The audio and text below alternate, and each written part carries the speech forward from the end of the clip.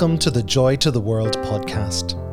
Each day during December, we will explore together passages from the Bible that teach us about God's joy in this world, His Son, Jesus Christ. Make sure you subscribe to whichever platform you get your podcast from, or listen on our YouTube channel by searching for Annalong Presbyterian Church.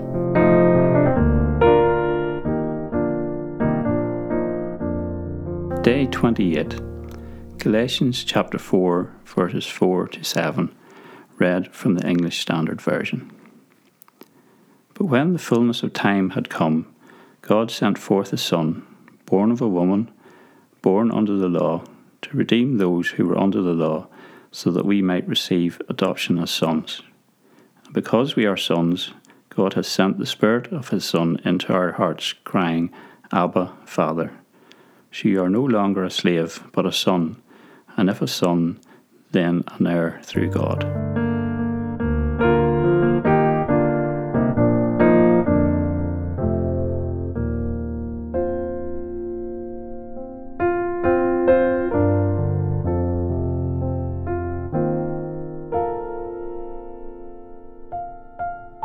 According to surveys, a popular gift to arrive on Christmas Day is a puppy or a dog.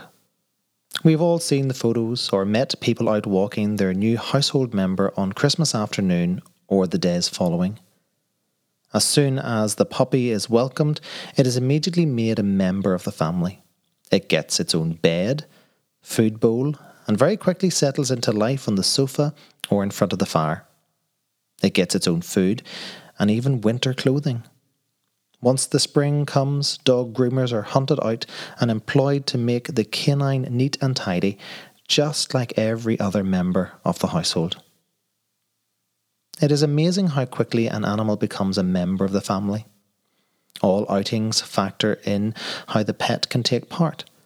Family photos include the beloved pooch, and when registering the dog, the family name is given to it. The pet is very much made a full member of the clan. In our passage today, Paul is writing something similar to what we looked at yesterday when he wrote to the church in Rome. This time he is writing to the Galatians, but rather than focusing on why Christ should die for us, he shows us what Christ's death means. Just like a puppy arriving at Christmas, when we come to living faith in Jesus Christ, we are adopted into the family of God. Of course, our benefits far outweigh those of our beloved furry friends. We take on God's name, and He welcomes us as His own. We prepare ourselves for eternal worship of Him in the home that He is making ready for us. But with all the blessings and entitlements of being adopted into God's family through faith in Jesus Christ, we live by the rules of the family. We have all been brought up to know how our families work. We unconsciously learn what is acceptable and what is not in our homes. Even the pets that come to us at Christmas quickly learn what the do's and don'ts are. But these are not given to be burdensome to us. They are there so that the family will function well and know the love and security a family brings to each other. Our responsibility is to live by the rules of God's family. These are not overbearing expectations, but are standards that allow us to worship God well and live together in good company with our brothers and sisters in Christ.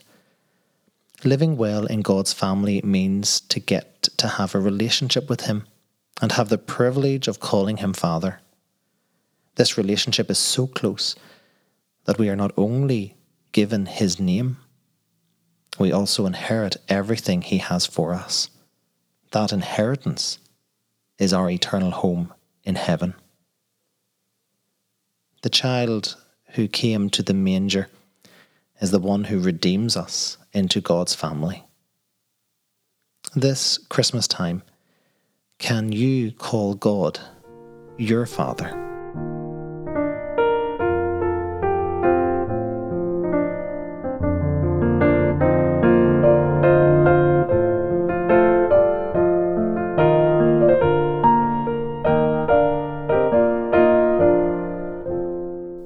Thank you for listening to this Joy to the World podcast.